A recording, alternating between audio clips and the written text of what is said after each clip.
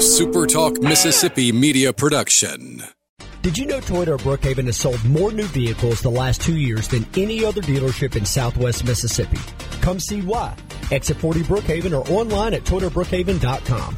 Great service, great savings. At Toyota of Brookhaven, we deliver.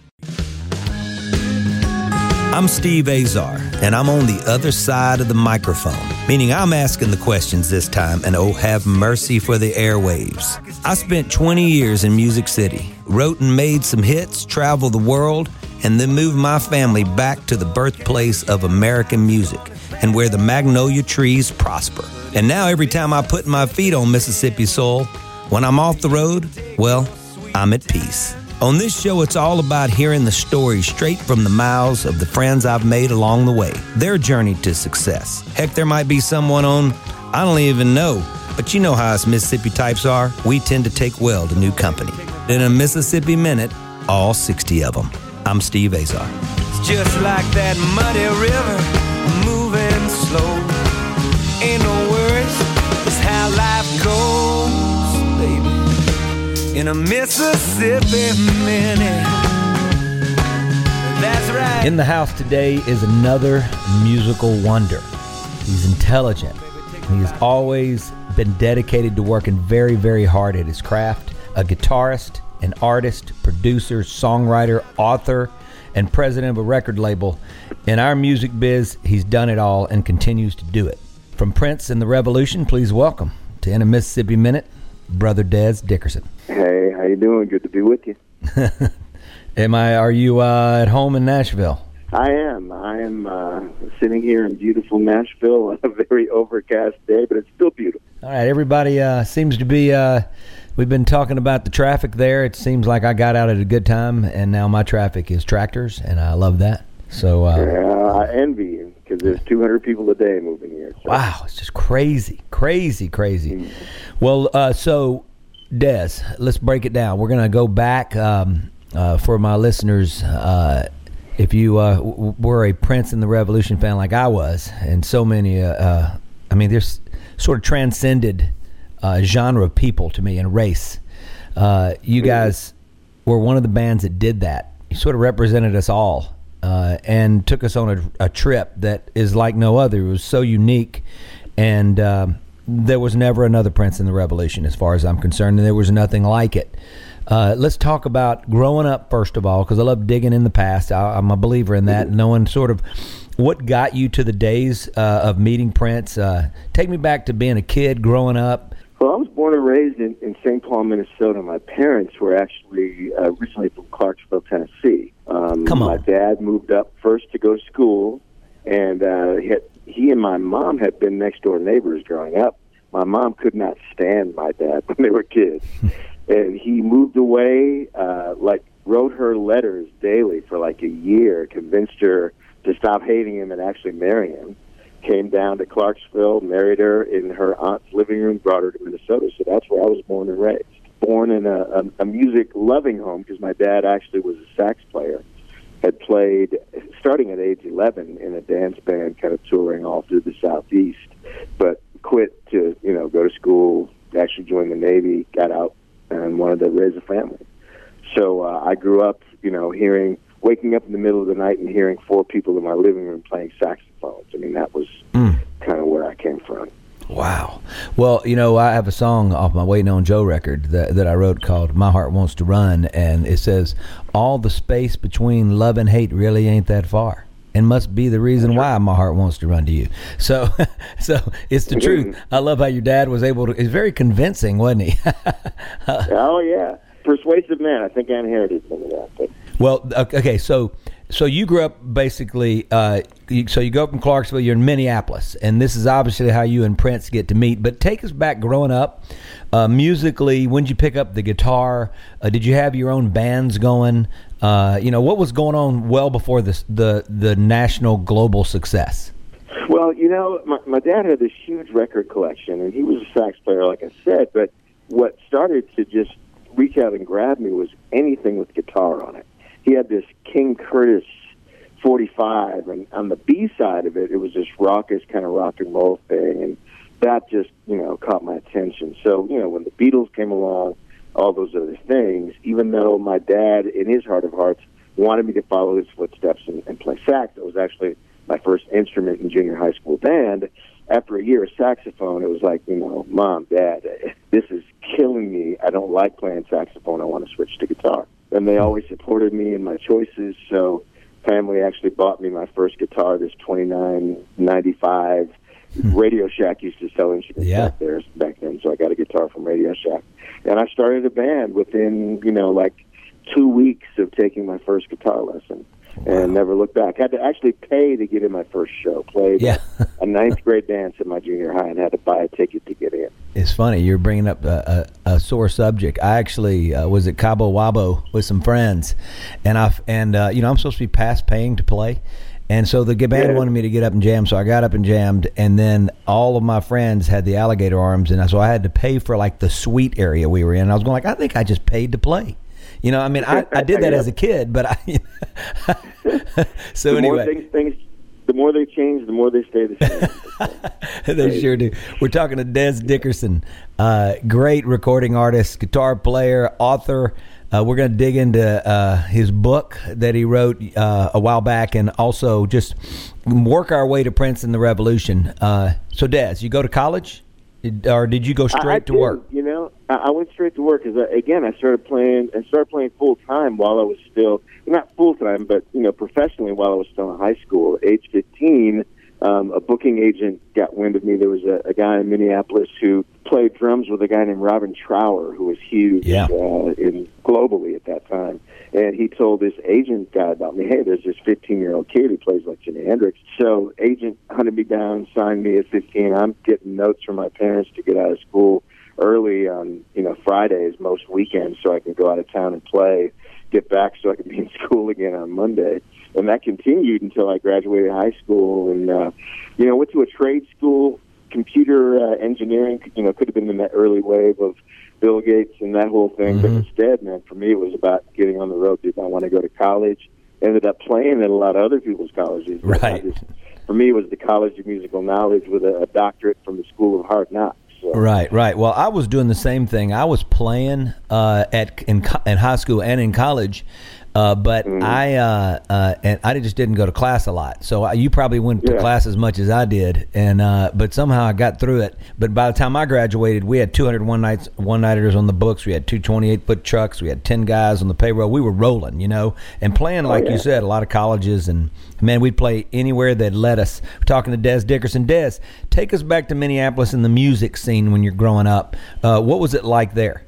The great thing about Minneapolis, the Twin Cities in general, was that there was an abundant number of live music clubs that embraced live music, and the people of the city embraced live music. So you could actually make a living there. A lot of people moved there from other parts of the country because now you had to play cover music the vast majority of the time. Right. But if you built up enough of a following, the club owners would kind of let you do what you wanted. So I grew up hearing some great local bands that were really a lot better than a lot of the label signed acts at the time, and had some great sort of mentorship to ascribe to. So it was great, man. It was a great education. Because like I said, I was playing full time, earning my living by the time I was 18.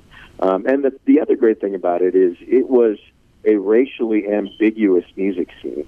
I mean, there were rock bands, there were funk bands, there were bands that were like a hybrid of the two. A lot of bands that were multiracial. So you had bands with, black frontmen singing, Grand Funk Railroad songs. Actually, I was one of them. So, it was a very different cultural environment as well as musical environment. And that definitely informed kind of what the music scene became, and definitely informed what Prince and the Revolution became.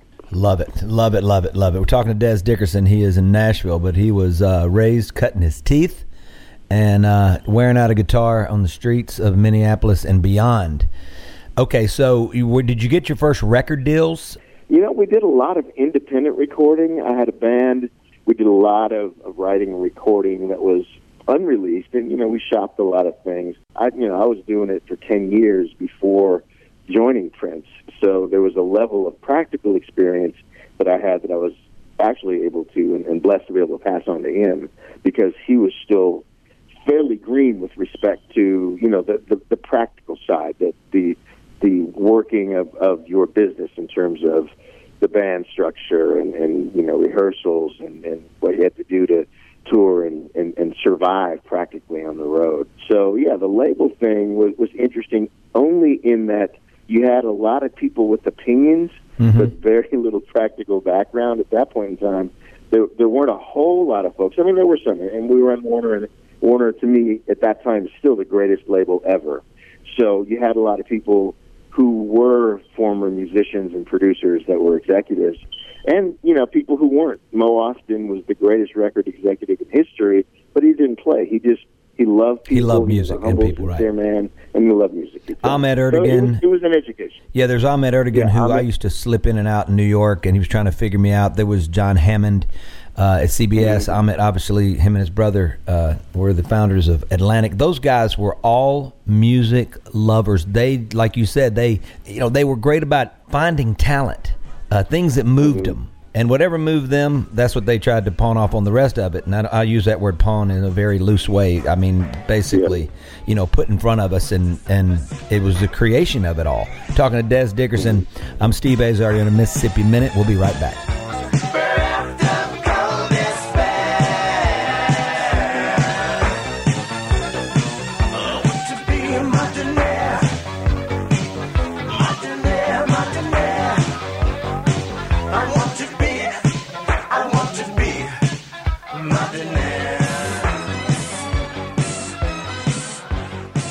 It's easier than ever to hear Super Talk anywhere. Now you can get Super Talk Mississippi on Amazon Alexa devices. Just go to supertalk.fm/Alexa to find out more. For news, politics, sports, and the good things happening in Mississippi. The conversation starts here.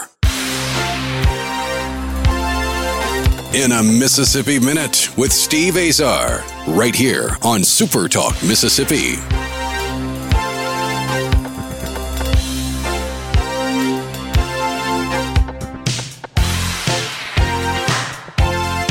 Steve Azar. We are with the great Dez Dickerson. I love saying that word, Dez. I mean, I see my parents, they should have named it like Steph, not Steve. It's just so obvious. Well, there you go. I could have been a Joe or a Freddie because there's 100 of them in my family. And Dez, where's the name Dez come from? You know, there was a sax player named Johnny Desmond, a jazz player that my dad was a fan of, so he took my first name from his last name. Interesting thing is when we signed with, or when I joined the band, and the publicity department actually, in an early press release, changed the spec, because I used to spell it with an S, you know, because the full name Desmond, the contraction Des, but people would mispronounce it. They would say Des, whatever. So the publicity department made the executive decision to change it to a Z, because Z's look stronger in print, and it was the best decision ever, because, you know, DEZ is like this, you know, sort of branded, you know, burned in people's cerebral cortex kind of. There's only two guys that, you know, that you associate with that name. And by the way, the other one was named after me. His uncle was one of our bodyguards, so yes, Dez Bryant was named after. Come on. Yep. Dez Bryant, the Cowboys, right? That's right. So tell me the connection again one more time. I'm having coffee right now, so our listeners can make sure we get that. His uncle, James Bryant, who we call JB, was part of our security team. James influenced his sister into naming her son after me. So Unbelievable. Dez Bryant, spelled D-E-Z. Dez Bryant was named after Dez Dickerson. That's crazy. I did not know that. I'm sorry. Go ahead. Yeah, very few people do. Yeah, I know. I love it. Well, that's crazy. That's an interesting story. That's awesome. Okay, so Dez, we're making our way. Let's start talking about Prince. Your first time to meet him. How'd it go down? You sound like you were a little older, with your previous conversation. So, how did it happen? When did you guys connect?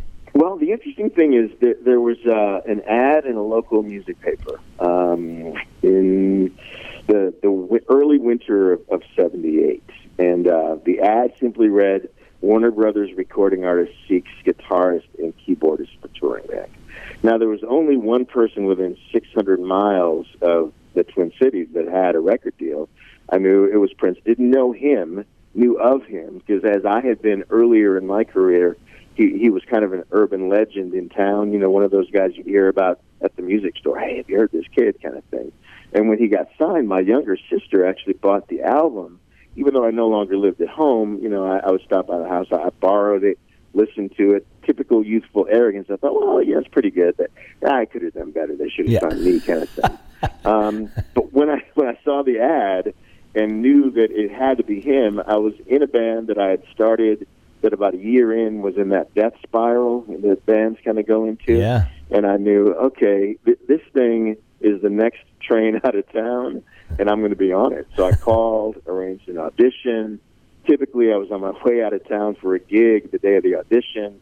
The entourage was late. I had to go to the manager and say, hey, would you be kind enough to let me go first? Because my band is waiting for me in, East Crevice, South Dakota somewhere. Yeah. And 15-minute audition. Prince and I talked for about the 10 minutes afterward. Kind of a gentleman's arrangement was made. His thing was, hey, if you come help me do my thing, I'll help you go back to doing your thing later on. Deal. That was it. And that was it. So did they try out anybody else afterwards that you know of, or did they just end it right there, just stop? The funny thing is they had tried out, and I've heard it was as many as 100 guys, and that itself may be an urban legend, because, in talking to some of the guys since, in trying to, piece it together, they auditioned a lot of guys in New York and L.A. That's what. Oh, okay. That's what they were doing. So what happened was after my audition, Prince started calling me up. I'd get a call once, twice a week, to be like, Des, Prince, can you come over to the house? And, me, him, Andre Simone, we'd sit in the living room, and we would jam on some of the songs from the record, but it always ends up, being expansive and going into 18 different genres, and, because that was the nature of what we all were about. And after about a month of that, I showed up at the house one day, and Owen Husby, Prince's manager, was standing in the kitchen. He handed me a check. So at that point, I was like, well, I guess I got a job. Yeah. Nobody said, welcome to the club. No, nothing. They just handed me a check. So you bring up an interesting point. Relationships. The three most important things I believe in anybody's life are those things. So I think that it's that important, and you can't just go in there and be contrived or just all of a sudden go, I'm going to build a relationship today. I mean, it's different, especially in music. You're selling the soul and the heart of things, and it's really got to fit.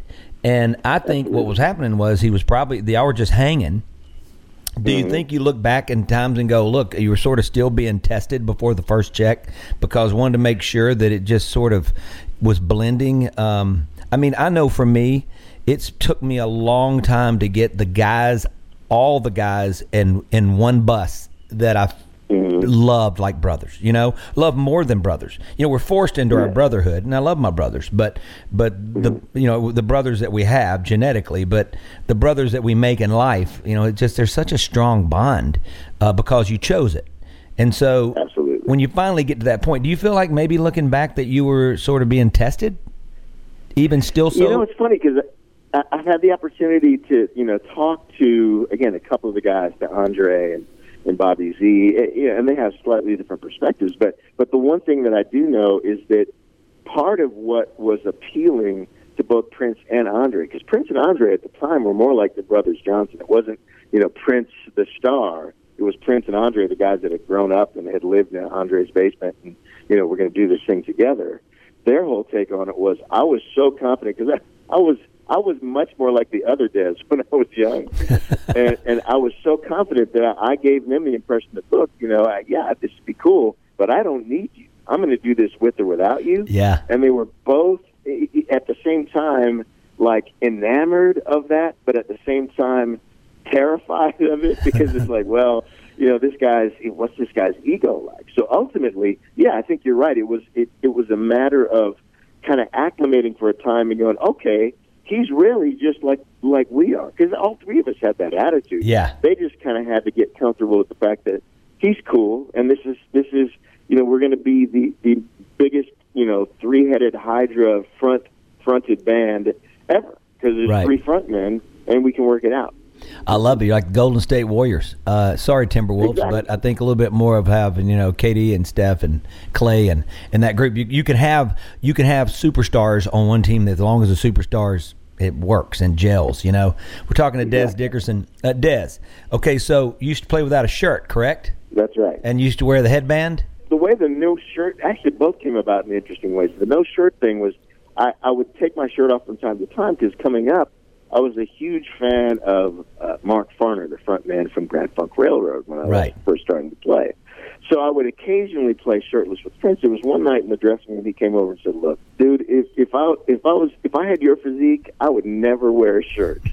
So from that point on, I just didn't wear a shirt on stage. The headband thing, I kind of brought that back again from my beginnings in playing Hendrix stuff, and from time to time wearing a headband because he did. One day in soundcheck, our lighting director was wearing this kamikaze headband that he had found in like Chinatown. We were in San Francisco. Yeah. Not Chinatown, but he had found somewhere. And he came up in rehearsal and said, "Hey, you should wear this." After soundcheck, I went to give it back to him, and he said, "You know what? No one should ever wear that but you." And from that point, that was it. So the trademark, the brand, actually came from my lighting director. Wow. So Roy Bennett, I love you, and, I owe it all to you. No, man, I just love that because it's such a memory. I realize, man, so I'm trying to get a record deal while you guys are killing it. So you got to understand I was as confident and my frustration with it, and I knew I had to get better as a songwriter. And also I was lacking direction because I was always susceptible to the guys that were playing with me. So the songs I wrote, I was writing it as a kid, 11, 12 years old. If I'd go with this group of guys to play with them, it turned into whatever it was they were. So I was always, my songs would go through this grapevine, and then they would lose that thing, So it took a lot of years for me to get it right. But I love that you talk about Grand Funk. Don Brewer, when we did the Seeger tour, well, Bob, Don obviously had been playing with Bob for a long time, and Don would come out every show. I think we did 50 shows together in 06, 07, and he'd come out at this song that I wrote as a kid called Flatlands. I ended up taking it and collaborating with a great writer named Roger Murrah, and then I ended up taking the choruses and throwing them away, and it just became a jam. And so this is on my a couple of records of mine, but the first time I ever played it was for the tribute of Stevie Ray's passing. Albert King was to my left sitting there at the Delta Blues Festival, and also and it was right before I went to Nashville. And then the great Son Thomas, legendary blues legend, was on stage with me, and I was stumbling through this song I was writing. Right, it was like this process, but once we got it and recorded it live, and it was on a record, and we were playing it for especially Seeger's crowd, Don would come out every night, and he would bring his sticks to the side of the stage, and he would basically play this jam with us to kind of loosen up. And that was the biggest compliment, man. It was like I was flipping out because he said it got him all ready. It got him pumped. It was his Eye of the Tiger, basically. We're talking to Des Dickerson. I'm floating my boat right now. I'm actually gloating because it's a big deal to me, having great musicians dig what you do. We're in a Mississippi Minute. We're going to turn hardcore Prince and the Revolution, Purple Rain, all of it when we get back. Stand by.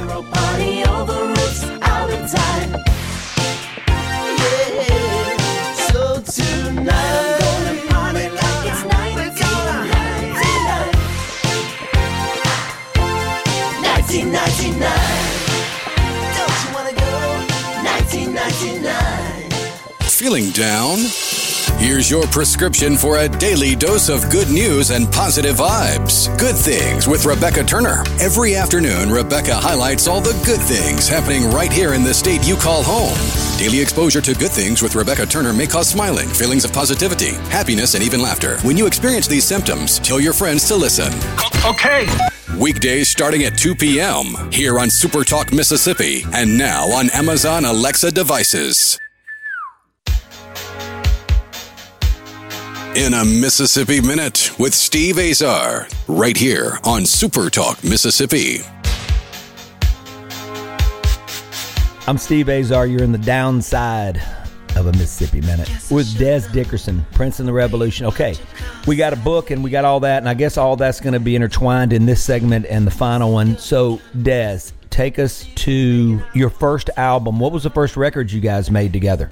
The first record we did together was his second album, which was just his self-titled Prince album. That record had the single I Want to Be Your Lover on it, which was like the first gold record that got us on American Bandstand and Midnight Special, that whole thing. And so, it was interesting because Prince, the whole hook that everything of his initial record deal was predicated on was the one-man band thing, you know, and Warner really thought they signed this sort of mashup of Stevie Wonder and Smokey Robinson because of the smooth falsetto. But really, what they got was this kid who loved every kind of music, but wanted to lead a rock and roll band that had kind of the bravado of the Rolling Stones, the musicianship of, you know, Mahavishnu Orchestra, and, you know, the sort of teen appeal of, you know, fill in the blank with whoever you want to fill in the blank with. Wow. So we, you know, straightforward, once we started kind of recording together, became more of a rock band. And it was a process, because at first he would work with the band in creating the music and then go record it himself. By the time we got to the Controversy album, he started to bring us into the studio. And by the time we got to the 1999 record, it was a full-on, you know, kind of collaboration where people were, you know, sharing lead vocals like I did with him on 1999, or, you know, creating solos like the one on Little Red Corvette, which still cracks me up. That solo was voted or named by Guitar World magazine as the number 64 greatest solo of all time. And it was kind of one of those go in, lay down, you know, 5 different passes of it and comp it down to a single solo. And, wow. You know, it took all of 45 minutes. But that's kind of the nature of the business, I guess. Well, you were prepared. You were prepared for that moment. I mean, that just is, you know, all that you can look back in your life and everything from playing the sax to getting the guitars to doing your thing to playing covers to do whatever. That moment, they collided. That was just meant to be. That was all that work. And that moment turned into rock and roll history, and it couldn't have happened if you didn't have all your past to pull from. I believe that, you know. I believe that we practice so much, and we do good things so much, but the greatness comes out because you've earned it, right? Absolutely. Success is where preparation meets opportunity. I fully believe that. Right, and that was that moment. I love that. I mean, you think about it. You can sing every note. That's what I love about your guitar playing. And I'm not going to jump around too much, but I do want to know sort of just when you're hearing solos and you're listening to the songs, is it just something that's so natural for you at this point after all the work is put in?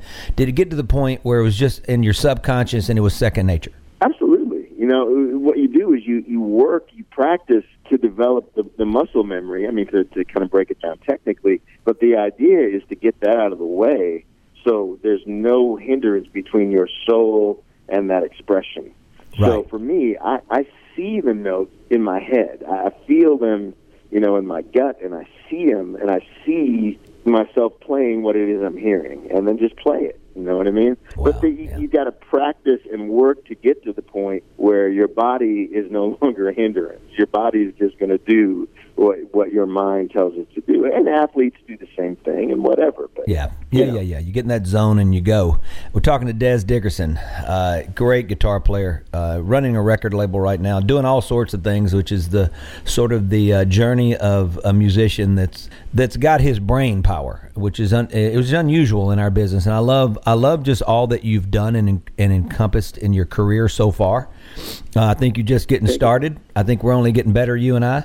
And let's talk about Prince and the Revolution. Okay, so Purple Rain. I mean, let's get to Purple Rain. So you've made that record. Was Purple Rain before the record that had When Doves Cry? I'm confused. Purple Rain was the record with Doves. The record before it, 1999, was the big breakthrough. That's right. The single 1999, Little Red Corvette, that was the breakthrough.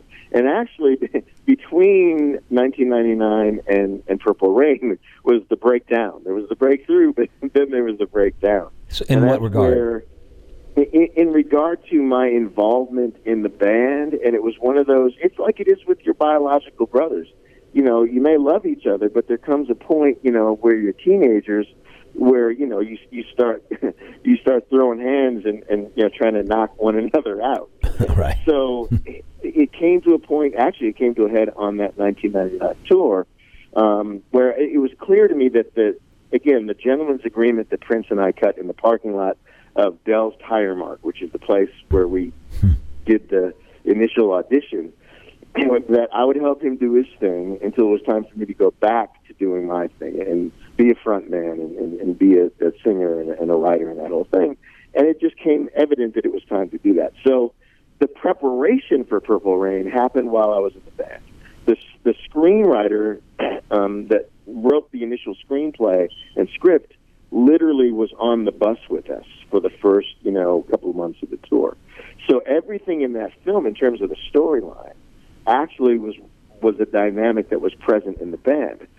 The combination of Wendy and Lisa in the film and the tension over the songs, that actually was me and Prince. And when the script was originally written, it was a conflict between Prince and I. Wow. But that conflict became so tangible. And again, we didn't have screaming matches, and it was nothing like that.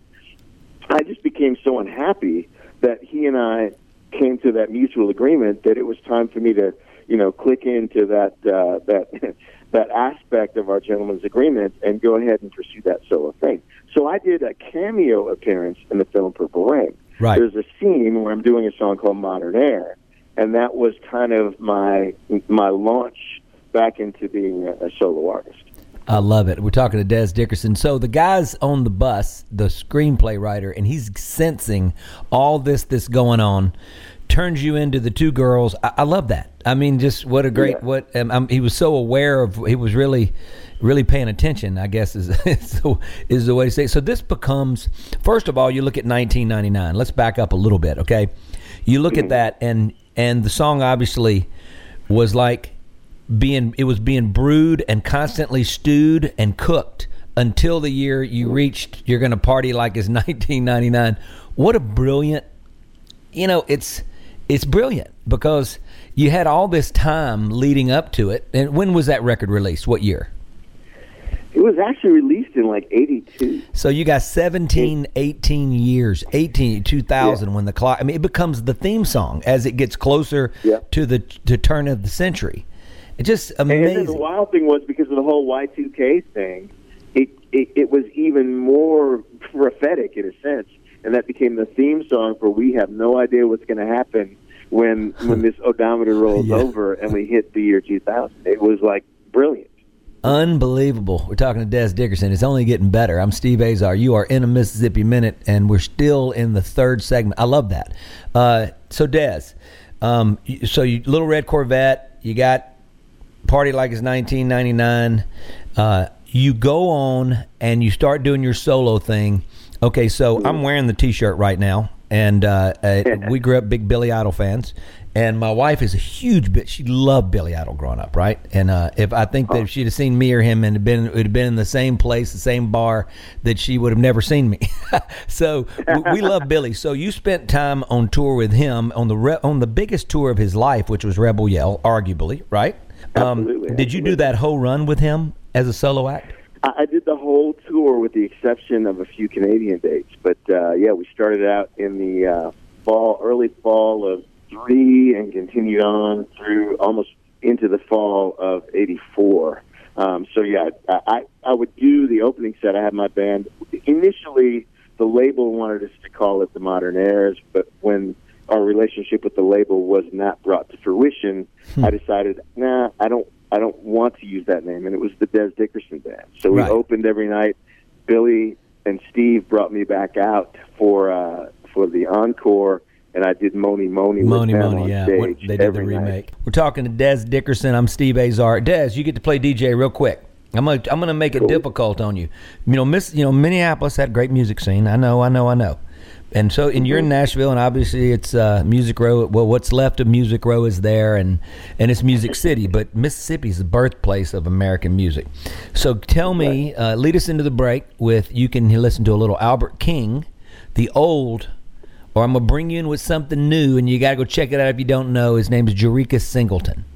I love Albert King. I cut my teeth on blues music. Freddie King, all the Kings, B.B. King. So you know what I would love to hear? Actually, some Cream, because Eric Clapton was influenced by all those cats. All right. But he kind of recombined it, and the song Crossroads is the thing that inspired me to play guitar. Oh, well, there you go. That's what we're going to play. And in fact, I have written many songs with a guy named Tony Colton who actually wrote Cream songs. So it's perfect. So we're going to play Crossroads by Cream. You're with Des Dickerson. I'm Steve Azar. We are in the Mississippi Minute.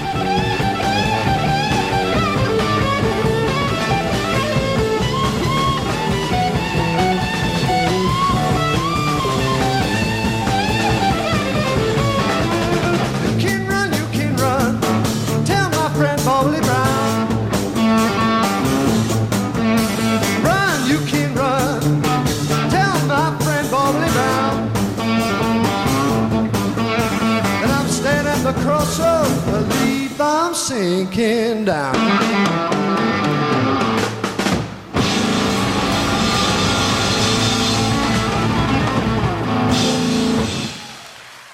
It's easier than ever to hear Super Talk anywhere. Now you can get Super Talk Mississippi on Amazon Alexa devices. Just go to supertalk.fm/Alexa to find out more. For news, politics, sports, and the good things happening in Mississippi. The conversation starts here. In a Mississippi Minute with Steve Azar, right here on Super Talk Mississippi. Understanding doesn't come.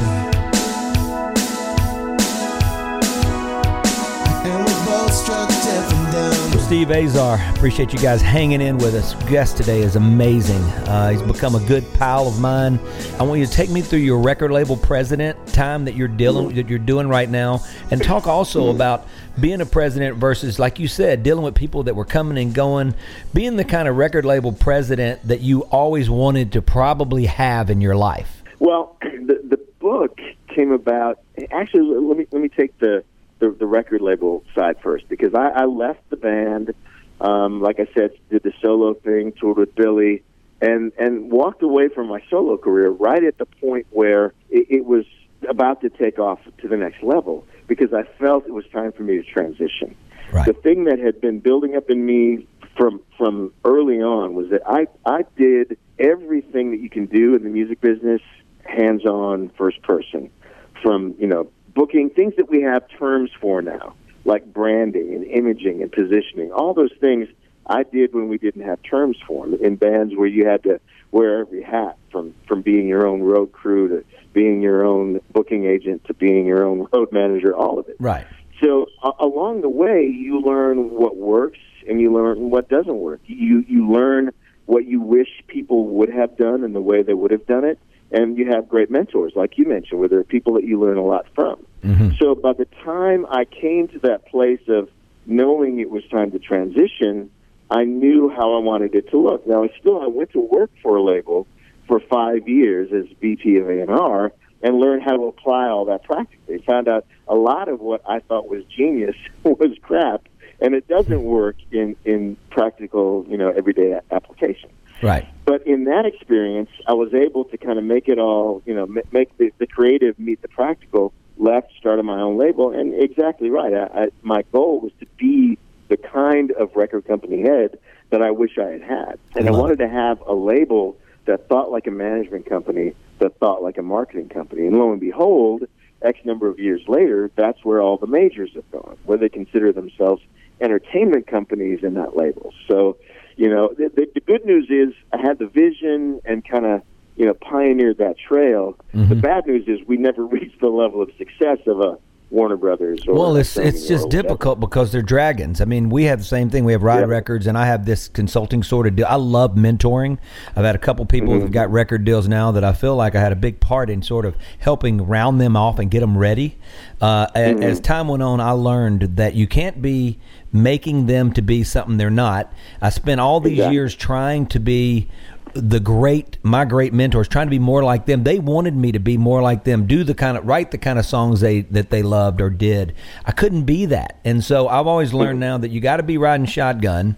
You got to make that artist has to be driving, and you got to go, you missed a turn, or you got to be there for that. But anyway, so I really, really love this side that you're talking about, the business, because I felt like I also ran into a lot of people that really just sort of shouldn't have been there. But it's easier said than done, and you get into the situation, you deal with a lot of dynamics and a lot of personalities. We're talking to Des Dickerson. We've gotten the music business figured out, and we're David versus Goliath. It's a tough deal. Okay, so let's get into your book, My Time with Prince. I want to get people to see how they can go get it, and also anything else that you're working on right now. Well, the book came about because, again, there came a point where the story needed to be told. Over the years, it intensified after he passed away. But everybody and their dog and their goldfish has been after me to contribute my insights and knowledge of the story to their book or their documentary or whatever. So the book was really just an effort to share, as the subtitle of the book says, Confessions of a Former Revolutionary. The idea was just to take that, 5 years of my life and my experience in what was, to me, the most intriguing part of any iconic career is, how did this happen? How did it go from nothing to something? Mm-hmm. So to kind of bring people back behind the velvet rope, right? Kind of, get in the DeLorean with Doc and go back to the future, and just kind of take them on that ride. So that's how the book came about. That was what I wanted to achieve with it, and it seems to have done that. I mean, it's been out for a while now, but people, I can't say how many times people have written or talked to me face to face and said, I sat down and I read it in one sitting. I stayed up all day and all night and just read through the book because I couldn't stop. And wow. that's the highest compliment I can get. Just so the talent is one thing. It's obviously unparalleled. But Des, I can't thank you enough. Hug Selena and Sweet Cannon for me, and we're going to miss you this year at Delta Soul. But everybody, check out My Time with Prince by Des Dickerson and his music, and just the days of Prince and the Revolution and everything. What a remarkable story, and I appreciate you taking the time to be with me. Oh, my pleasure, my pleasure. Always a great time talking and getting together, and we will be at Delta Soul 2019. You can bet on that. I love it, brother. All right, get back to driving those prices, the housing prices up in Nashville for me. No, I'm telling people, no, don't move here. Don't move here. It's terrible. You wouldn't like it. All right, brother. Be well. All right, thanks. I'm Steve Azar. In a Mississippi Minute, all 60 of them, where you can take your sweet time. When breaking news affects you in Mississippi, you'll hear it first right here. News Mississippi. Trusted, experienced, and on top of the stories that matter to you. News Mississippi, keeping you informed on Super Talk Mississippi. A Super Talk Mississippi media production.